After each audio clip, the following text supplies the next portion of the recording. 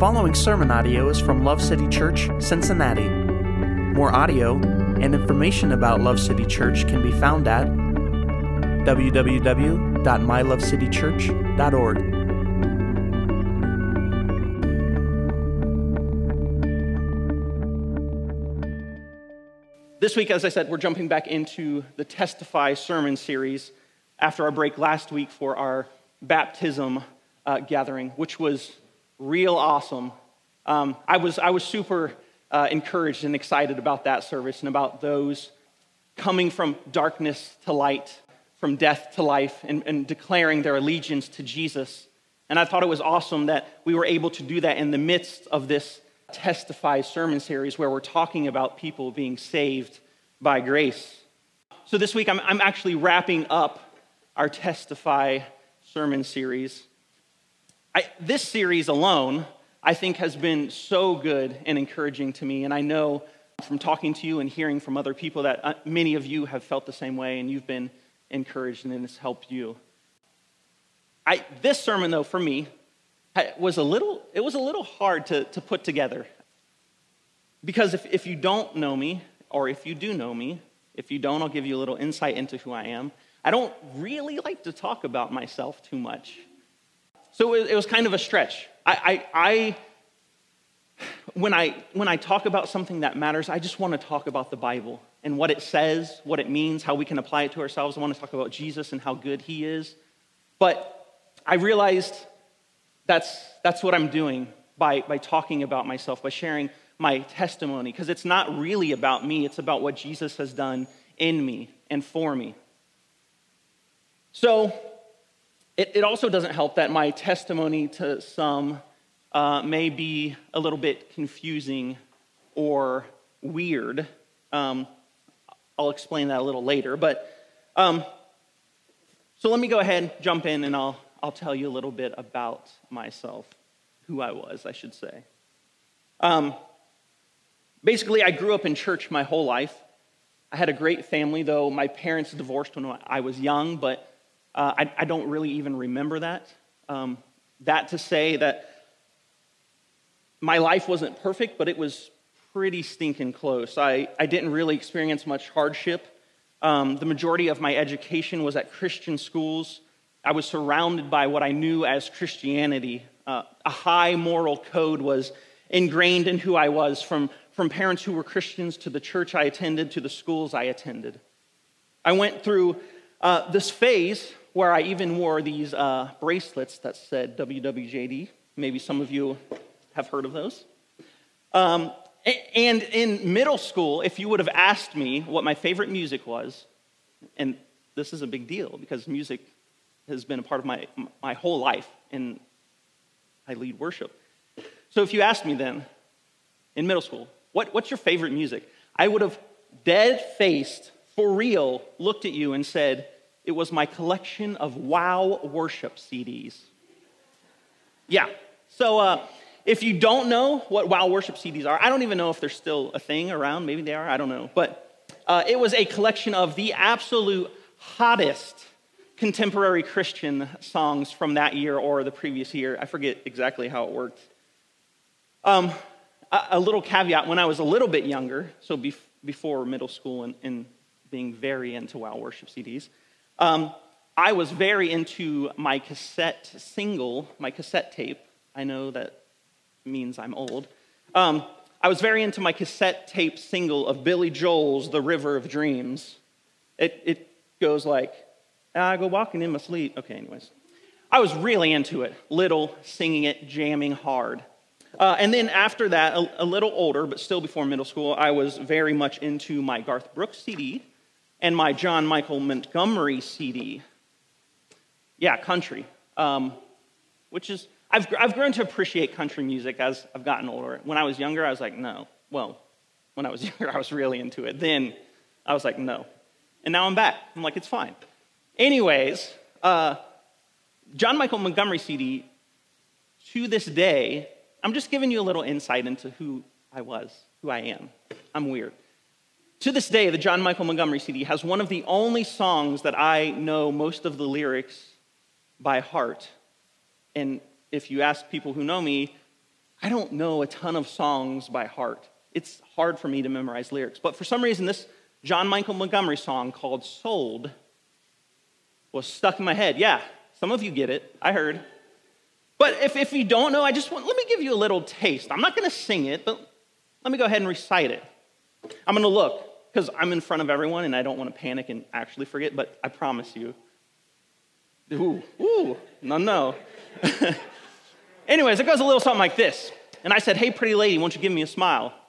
I'll do your bidding and be at your beck and call. Yeah, I've never seen anyone looking so fine. Man, I got to have her. She's a one of a kind. I'm going once. I'm going twice. I'm sold to the lady in the second row. She's an 8, she's a 9, she's a 10, I know. She's got ruby red lips, blonde hair, blue eyes, and I'm about to bid my heart goodbye. Yeah, so pretty good, right? Just wanted to give you a little taste. I'm not necessarily saying go listen to that song, but for some reason it's stuck in here. I don't know. Recently I admitted to my wife, Jill. I don't know if she'd heard that song before or not. I don't think so. I admitted to her, I said, I know the lyrics to this song, and it's kind of embarrassing. But what I did when I told her about it, I said, let me sing it. I sang it for her. She's special. So I sang it for her, and I said, baby, this is how I feel about you. And I'm smart. I got a big brain. Not really. And I changed the lyrics, and I said, she's got ruby red lips, brown hair, brown eyes, right? Because that's what she's got. Anyways, of course, she did not laugh at me at all or think it was embarrassing that I knew most of those lyrics. She actually was incredibly impressed and infatuated with me even more.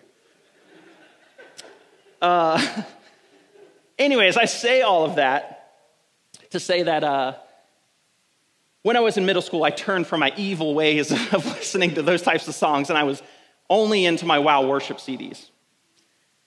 Then moving on, when I was about 14 years old, I started to teach myself how to play drums. And I caught on to that pretty quickly and naturally on my own. And when I was about 15, maybe almost 16, and nowhere near ready, the worship pastor or worship leader for the church I was at, he looked at me and he said, Jordan, I hear from your mom that you play drums. You're up, because the drummer we had moved to another state. So, after changing my underwear, I hesitantly jumped in and started playing with the worship team in the big people grown-up services. Yeah.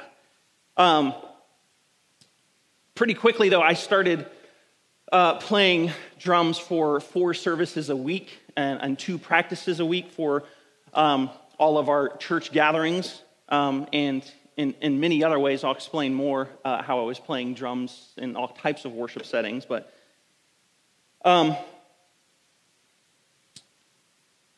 then once I was a freshman in high school, remember I went to Christian schools.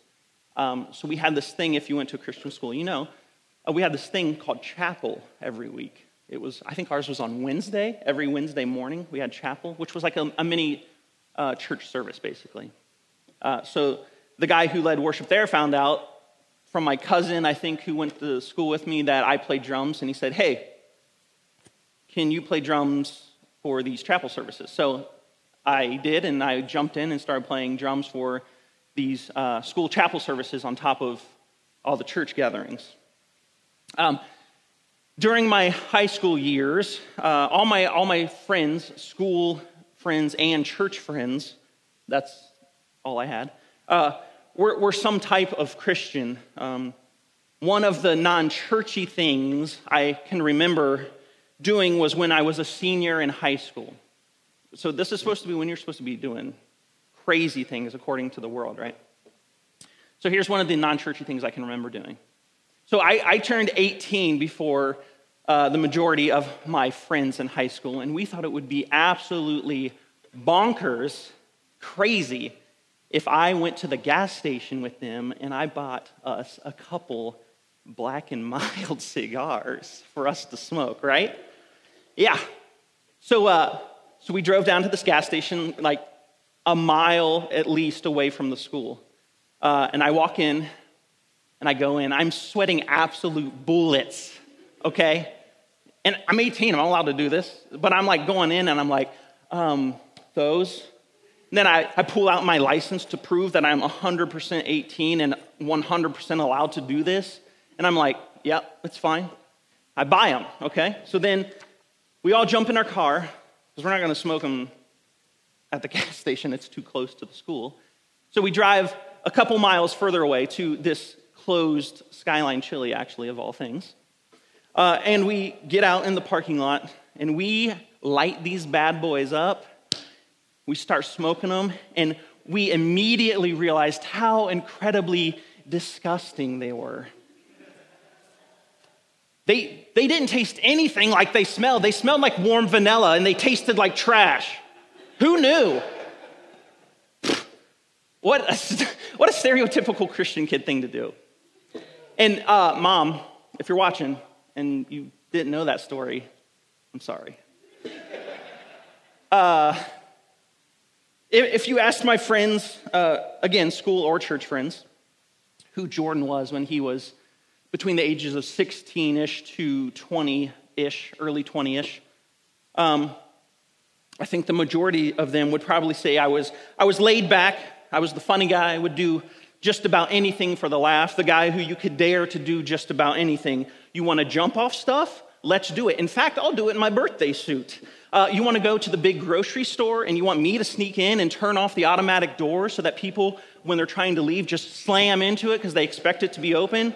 Yes, I'll do it.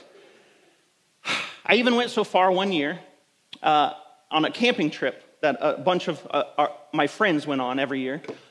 I thought it would be really funny if I had some Daisy Duke shorts and a cutoff. I've always been a bigger guy, so imagine this. Daisy Duke shorts, some cowboy boots, a cutoff shirt of sorts, and I double pierced my belly button, top and bottom, and had a sparkly, glittery, dangly pink Supergirl belly button ring. Yeah. Anyways, I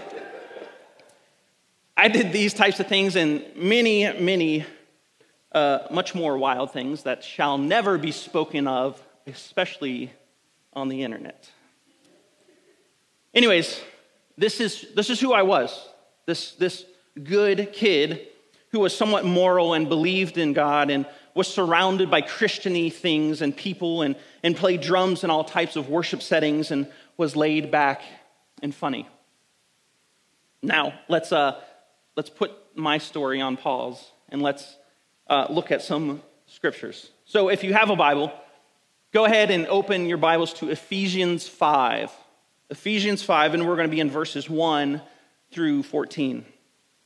I do want to say, if you don't own a Bible, we have free Bibles in the Connection Center right through these doors over here, and we really want to give you a Bible if you don't own one. So after our gathering, feel free to go through to the Connection Center and grab a free Bible, because we want everyone who wants one to have one. In the meantime, the verses will be on the screen behind me. All right, Ephesians 5, let's jump in. Verse 1, and we're going to go to 14.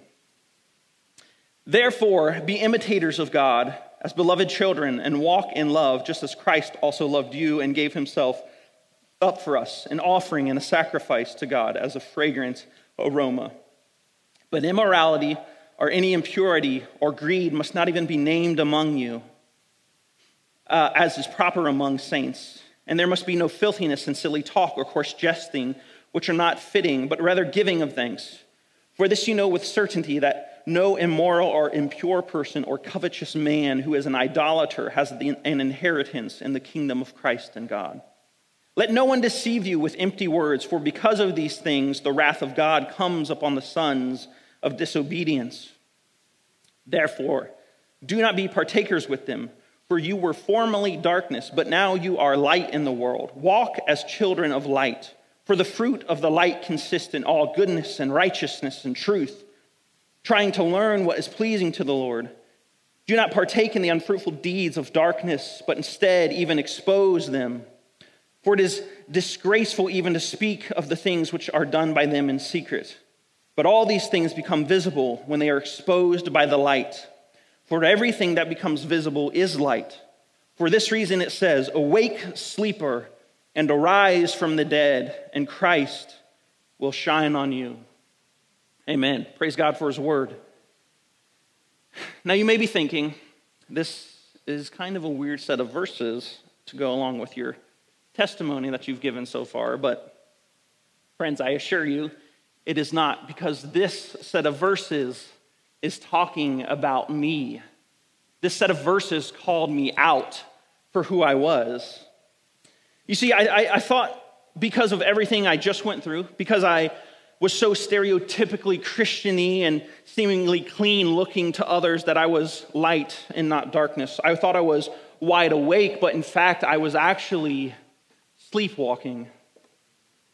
So I told you who others perceived me to be and who I showed myself to be, and let others see who I was. But now let me tell you who I really was. And this, my friends, is where it gets a little heavy. If you know me, any sermon I've ever preached, it's usually pretty heavy. And I'll give you another insight into who I am. I know my propensity, and you'll see, towards apathy. So sermons I like to hear, sermons I like to preach, are sermons that come in with the hammer and just, bam, absolutely slam. Because I need reminded, because I need to know how good Jesus is and how much I should respond to that. Because I need to be reminded that there is no room for apathy, even though I'm prone to it. So, a little insight into maybe why, if you know me or if you don't, my sermons are always a little heavy, and why any sermon I want that I like to listen to, I want it to cut me, to cut away at any sin and darkness in me. So here's who I really was. If you looked inside my heart, here's who I really was. I was selfish, and I didn't really care about people at all. All I really cared about was having a good time and life being easy for myself, and doing what made me happy and doing what made me feel good. I didn't really like to feel anything like sad or serious or negative or heavy. My whole life I had insulated it to where it was always good. My supposed Christianity was actually mediocre, and it was on cruise control. Sure, I would read my Bible every now and then, but it was mostly as a guide, in hopes that it would somehow make my life better and easier now. I had no ambition in my actual life, and especially no ambition in my Christian walk. My only true passion was actually music. I would attend church services regularly because that's what was expected of me, and what I believed good Christians did. I cared more about what people thought about my outward actions than what God actually thought about my heart. My selfishness and lack of care for others was most evident in how I secretly sinned and treated women from ages 16 to my early 20s. This was really how Satan took my Christian mediocrity to a whole nother level. I would go and play drums for 4 services a week, have 2 practices, play for my chapel services in high school, and then I would go and make mistakes with girls, and then run and ask for forgiveness from God because I was afraid of the consequences, that someone may find out, that God may be angry with me. And so I would ask for forgiveness, and then over and over the cycle went. You see, I would ask for forgiveness because, I would ask for forgiveness and never truly repent, because I just wanted to be saved from the penalty of my sin and not from sin itself. I didn't truly hate sin. I wasn't truly repentant for my sin. I was just sorry, and I knew God was going to punish me for it. I didn't really ever evaluate myself, and I was hardly ever introspective. I was asleep, and I had no idea, and the reality is I don't think I really even cared to know. I was more worried about my life here and now and never really thought about eternity. I was focused on things I wanted to do that made me happy and made me feel good. I found myself satisfied with mediocrity.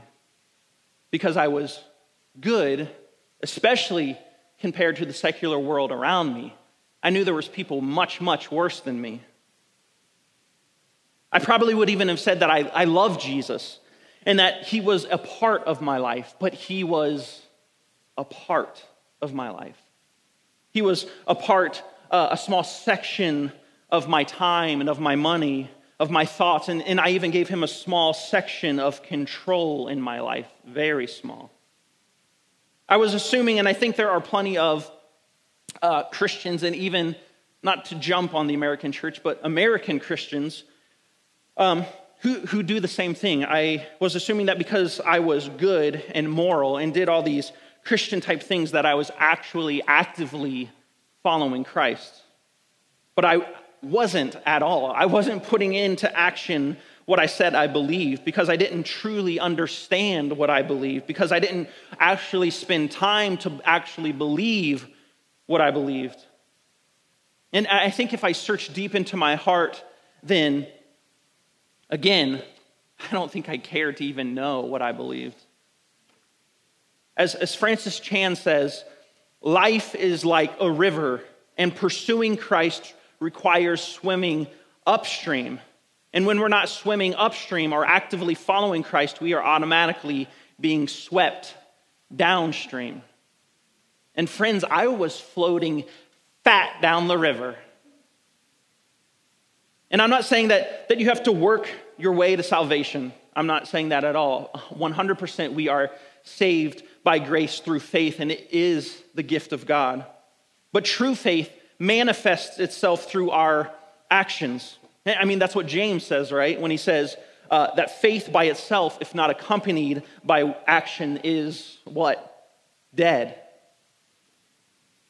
So I thought because I didn't really drink and I never really cussed that I was a true believer. But really, besides those things, I didn't look much different from your typical unbeliever. I equated my partially moral, clean life with holiness, but I couldn't have been more wrong. I think Jesus would have looked at me then, and he would have said to me, "You are a whitewashed tomb. Maybe beautiful on the outside, but inside, you're full of dead men's bones and everything unclean." In all honesty, the truth is, if I suddenly stopped believing then in God, I don't know if my life would have actually looked that much different.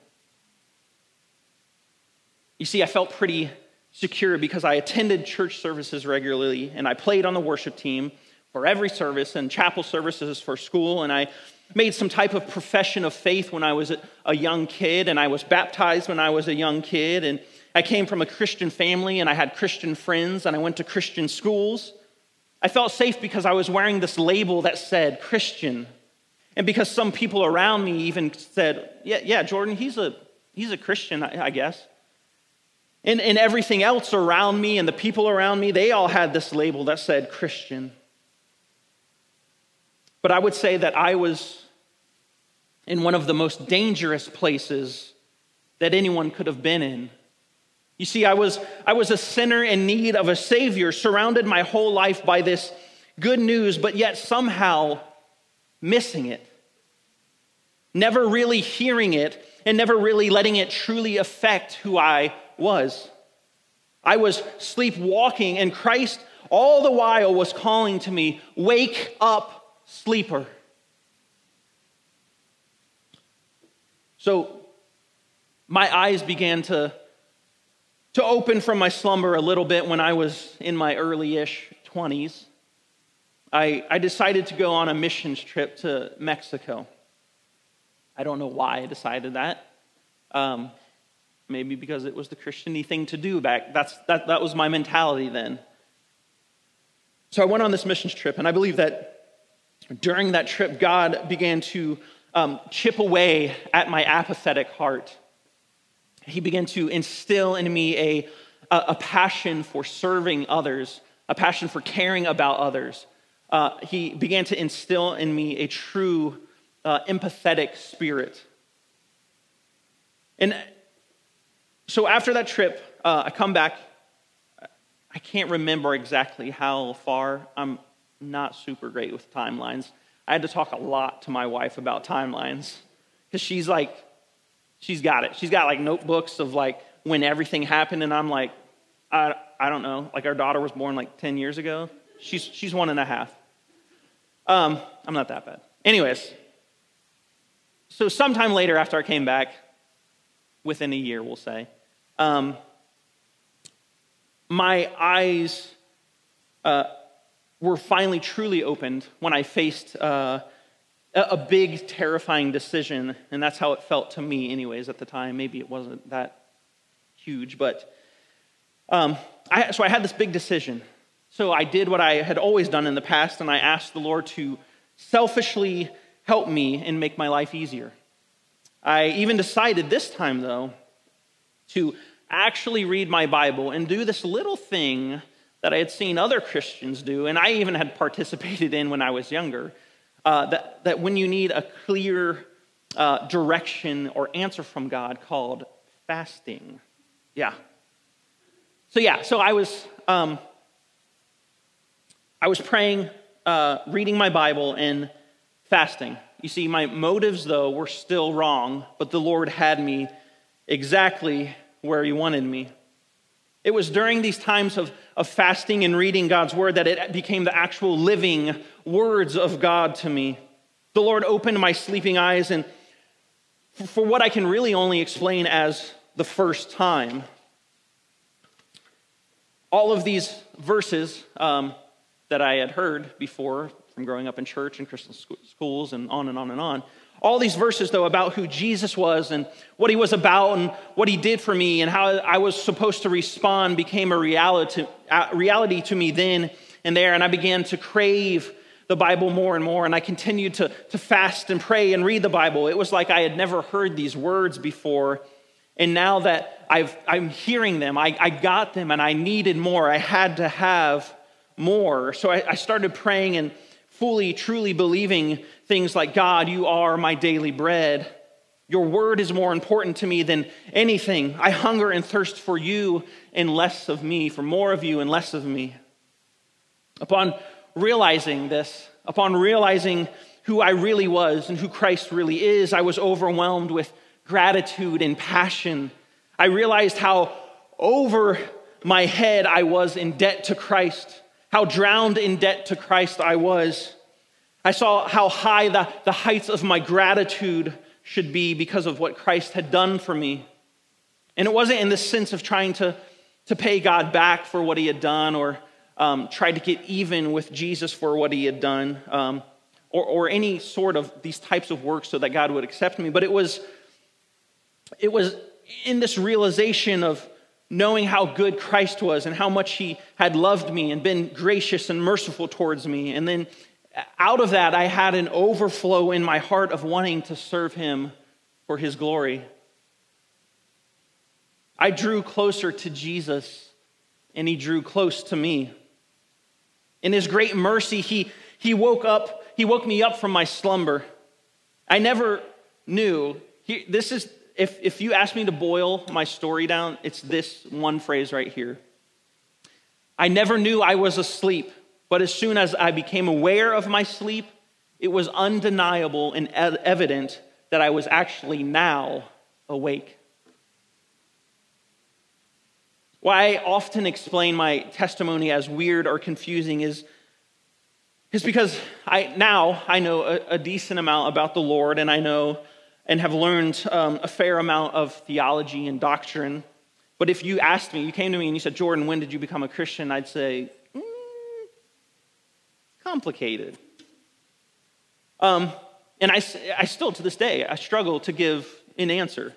And I know there's lots of people out there who, maybe not lots, I know there's lots of nerds out there who would want to argue with me over this and say, no, let's get down. Here's when you actually became a Christian. And I get it. I've done this myself a lot, and I've done it with a lot of people.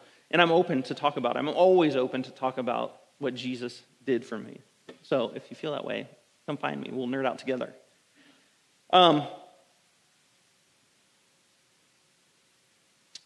Anyway, so I would always struggle to have an exact answer, and I still do to this day. But here's what I know, that this section of verses in Ephesians 5, verses 1 to 14, I looked at a lot of commentaries. I read a lot of theologians about this section of verses, Ephesians 5.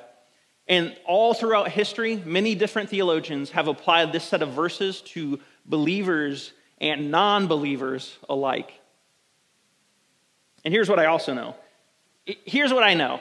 If you were like, when did you become a Christian? Blah, blah, blah, push me, berate me. This is what would come out.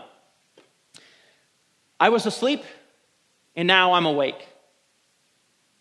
Pretty simple. Now I want to take a closer look, though, at Ephesians 5, verses 1 to 14. And no, for those of you who are very nervous right now and may be wondering, this is not the start of my actual sermon. I can't open the Bible and not want to go through and figure out what it says and then how to apply it somewhat to our life. So we're going to do that quickly. I have three things that I want to look at. Three ways that I think these verses tell us, three things that a truly awake believer does, we'll say. And those three things are: they imitate God, they walk in light, and they are awake. This section of verses opens with the command to be imitators of God and walk in love, just as Christ also loved us and gave himself up for us. Now, these verses, they don't say, think about God, admire God, or even adore God, though all of those things are fine, and they're Christian duties that we should do. But this, imitate God, is a call to action, to going beyond our inner life with God to outward action. Imitators of God, it's a call to action. You see, and it's incredibly hard to move into action when you're sleepwalking. To truly understand the love of God, we have to look at Jesus, who is the ultimate imitator of God the Father. So how did Jesus love? Christ loved us and gave himself up for us. So Jesus lived the perfect life that we should have but couldn't. And then he died our death in our place for our sins. So how do we imitate God? We walk in true love that is defined by the cross of Christ. We love others by giving ourselves away for their good. We love like Jesus, and that involves sacrifice. It involves action, and it involves self-giving. God's interaction and behavior towards us becomes our measure of how we interact and behave towards others. It's been said many times, and maybe it's even cliche at this point, but I think it's still true that many of us get sucked into this idea that we would lay down our lives in a big dramatic way to show our love for others. But the reality is that God often calls most of us to lay down our life little by little, loving day by day. We can grow in love by meditating and thinking upon Christ's love for us. As we do this, it should compel us to love like our Savior. How can we think about Christ's love for us and then go and treat people the way maybe we sometimes do, or even worse, be indifferent and not care about people at all? Amy Carmichael, a missionary to India, said, "One can give without loving, but one cannot love without giving." Part of imitating God and walking in love is not only truly sacrificially loving those around us, but it's also caring for the lost. Did God not care for you when you were lost? Of course he did. So the call to imitate God then would be for us to go and tell others about what God has done for us, to go and tell others about the gospel. That's a call to action as we imitate God. There are maybe some of us, maybe some just like I was, who seem to be good, excellent, moral people in the eyes of the world, but nonetheless are not awake to the interests of Christ's kingdom.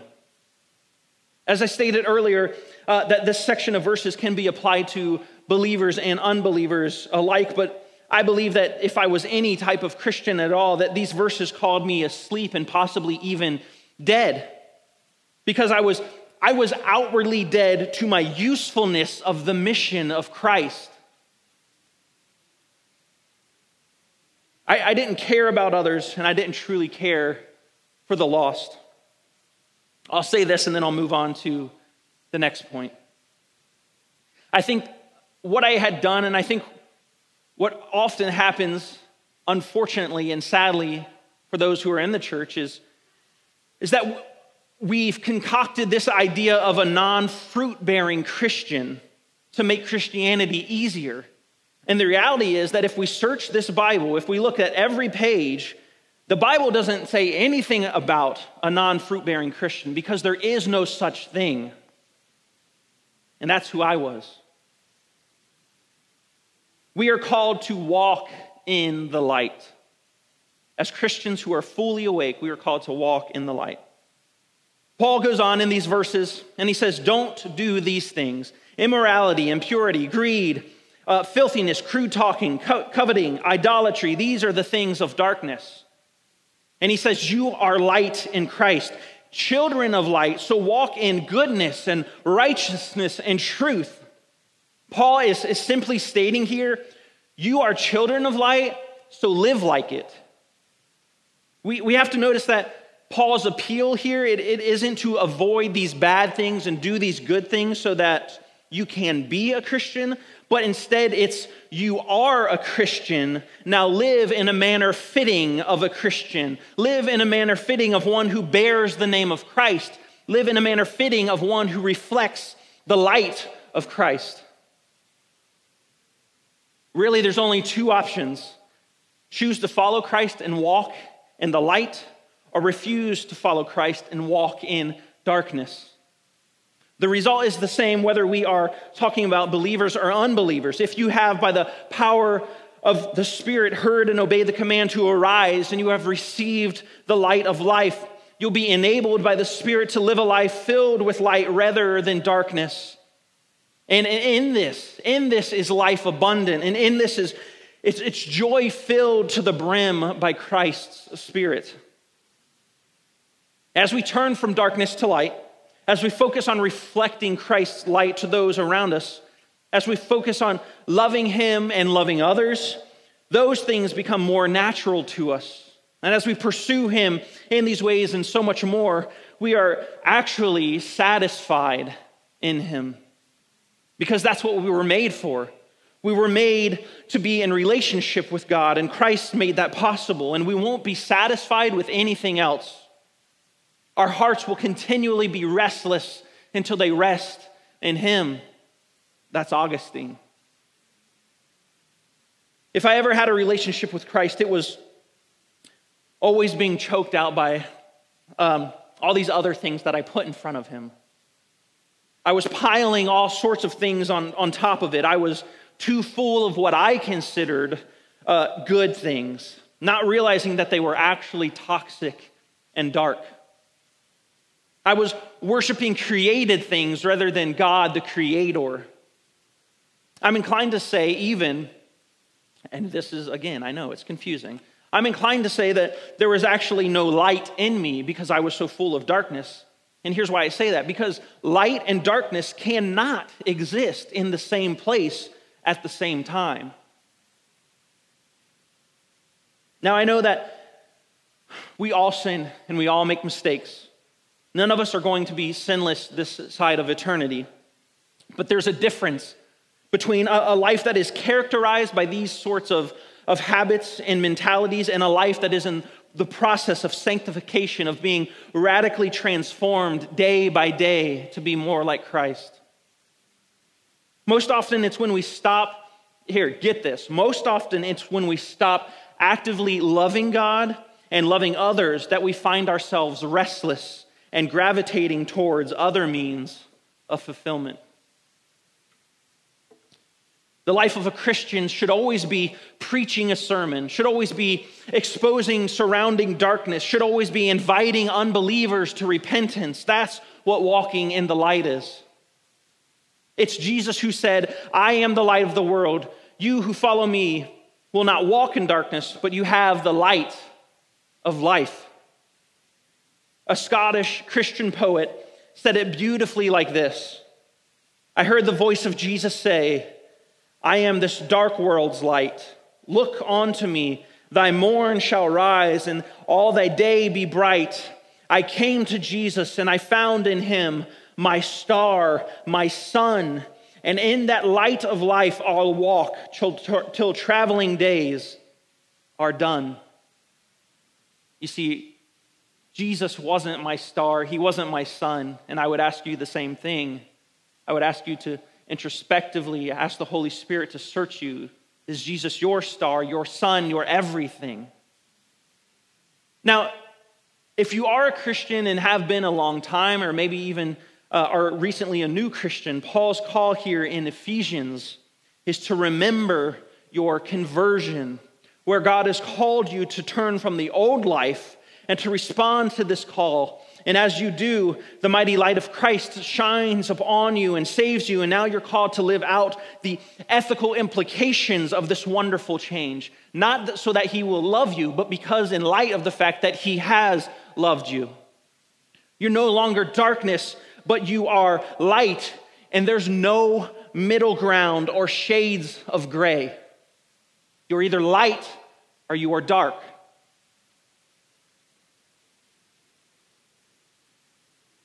Awake, sleeper. Arise from the dead, and Christ will shine on you. This is the call to the sleeping Christian. And alike, it's the call to the unbeliever. Awake it's not a future tense, but it's right now. It's a call. If you call to someone and say, wake up, you don't mean like at some point. You mean like, wake up right now, here and now. I want you to get up. Wake up. And that's the call of Christ to us. We can't afford to delay. We, all believers and unbelievers alike, must arise from the darkness of sin by the power of God's calling Spirit. Dead means a body without life. And here I think, and again, I've read theologians and commentators that take it both ways, but here I believe that it can be used either way to describe a state of unbelievers who have no spiritual life because they are dead in their trespasses and sins, or to describe the state of believers who are in a death-like stupor or a spiritual condition that is the result of dulling, deceiving, and becoming insensitive to the effects of sin.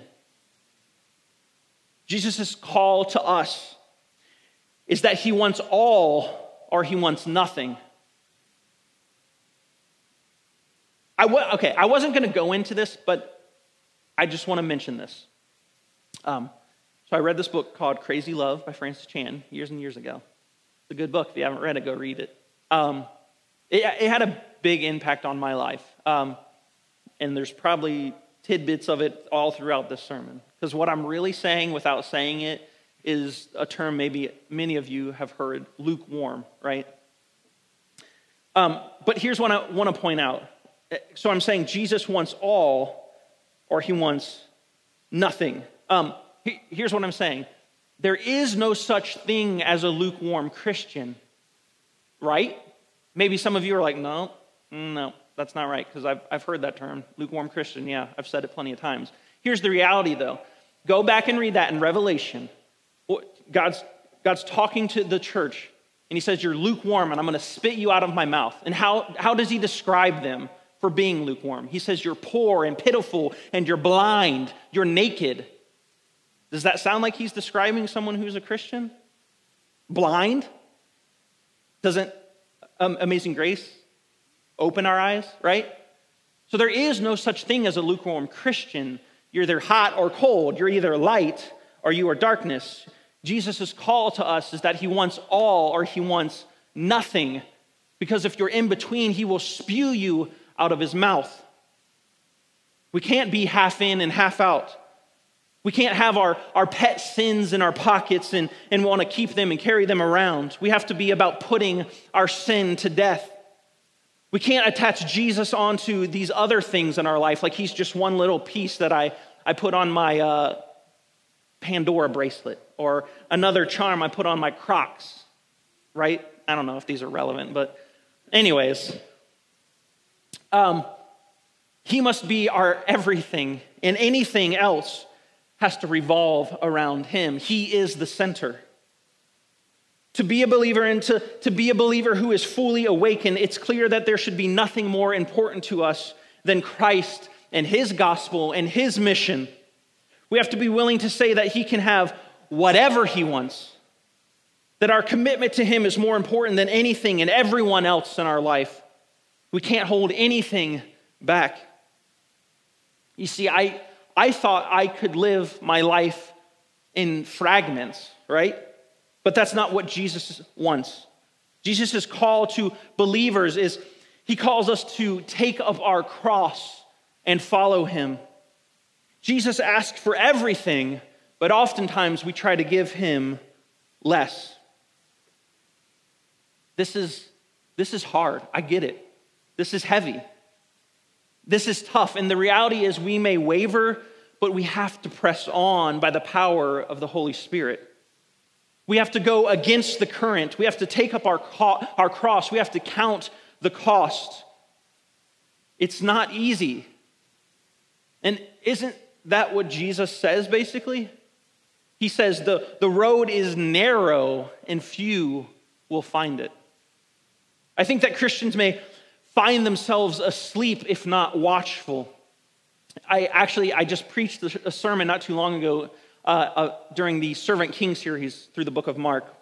And I preached on the Garden of Gethsemane. And there was Peter, James, and John.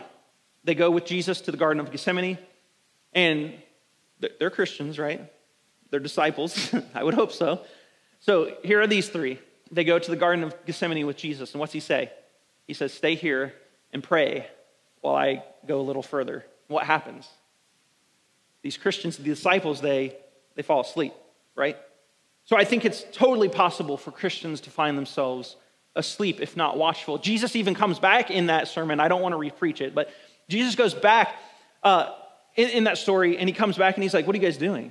Like, he tells them, I think 3 times, like, stay up and keep watch. And he's not saying keep watch for me, for Jesus. He's saying keep watch over your own souls. Be watchful, because right now you're going to be tempted to fall away, to deny me, to run away. And yet all 3 times they keep falling asleep. The reality is, though, that it can be very much the same with us.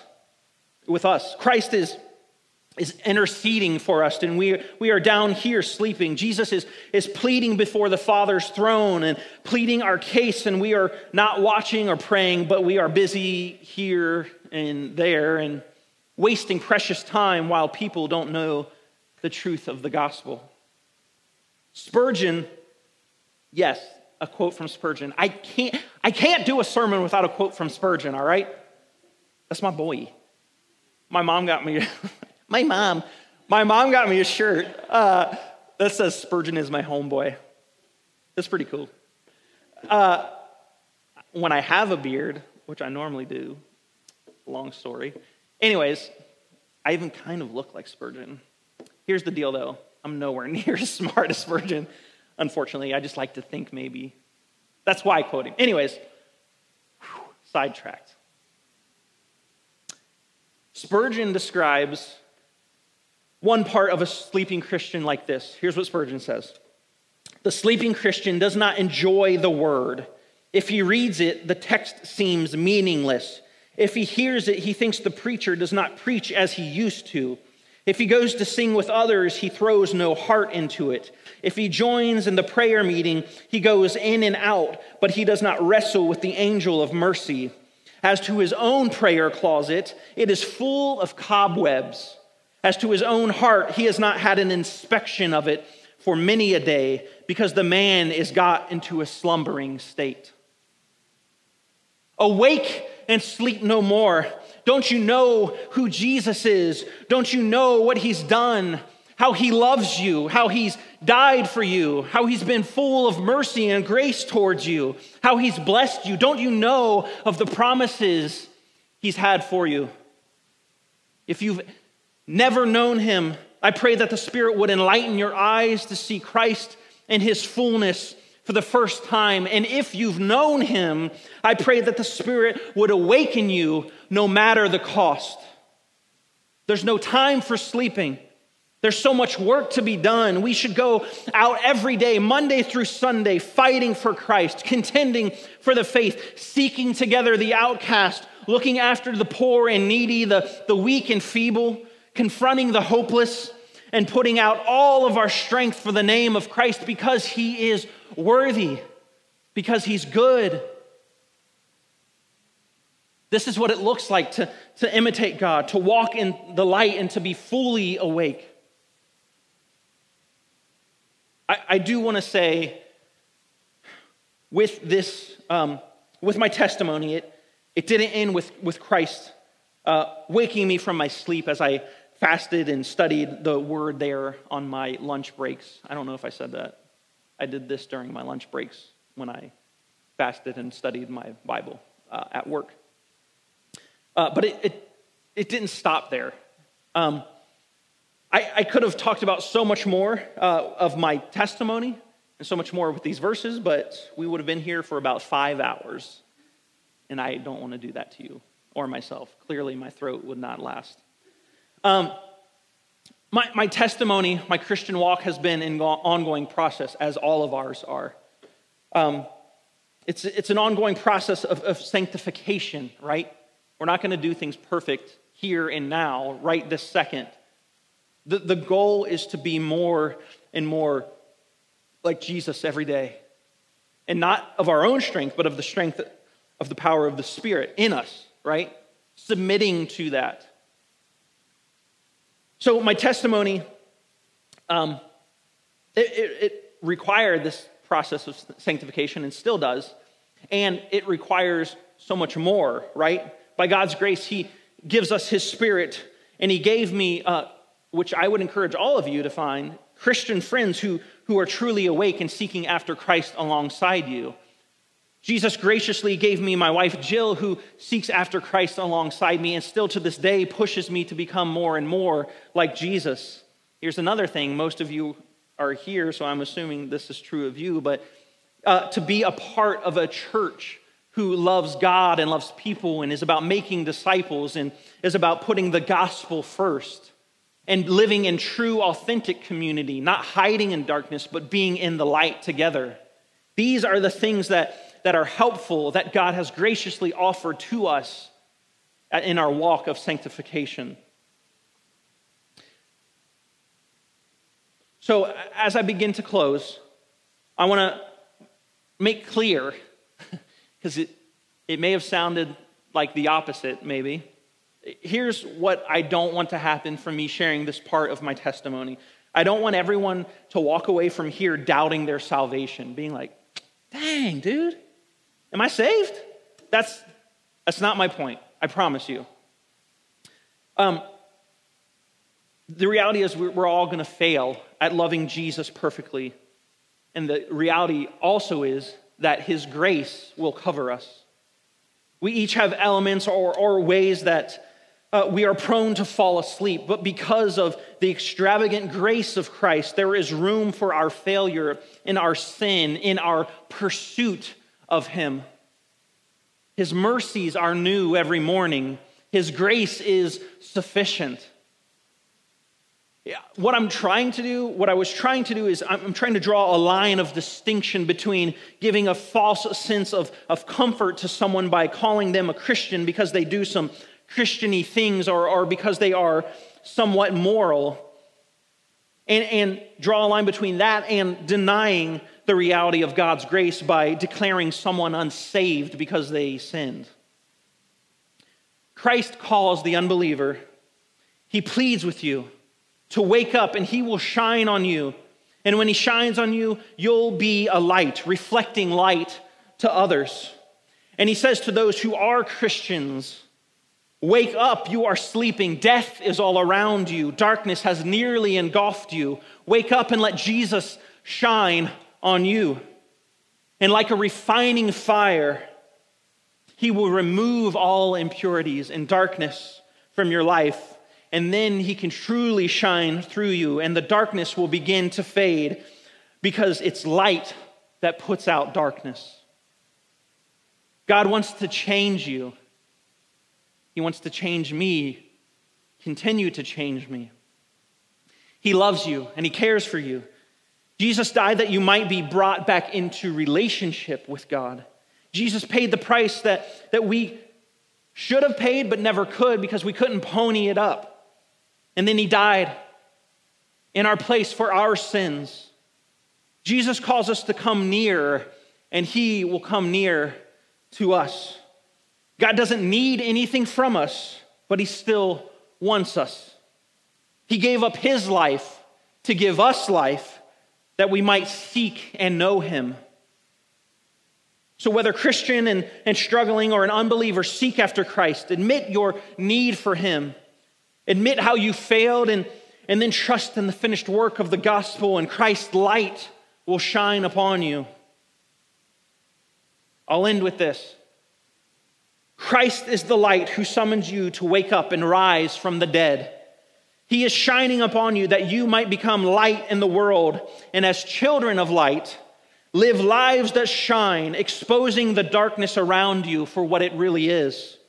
Christ shines on us, and he calls us to awaken, to be a beacon of light whose life calls out in the darkness and bids them come to the all-encompassing light of Christ. Let's pray. God, I am so grateful that we have the ability to come to you in prayer, knowing that you hear us and you will answer us. God, I am in awe of the fact that you have saved me, that you took me from dark to light, from asleep to awake. Jesus, I am so thankful that you have promised that as we draw near to you, you will draw near to us. God, thank you for opening my eyes to see Jesus for who he truly is. I pray now that you would do the same for anyone who doesn't know Jesus.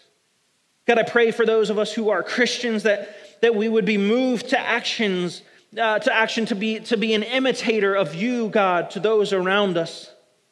God, help us to love you and to love others as Jesus has loved us. God, I pray that you would shake any of us who have been lulled into a state of mediocrity and indifference and sleep in our Christian walk. I pray, God, that you would shake us awake. I pray that you would instill in us a deep care for the lost of the world.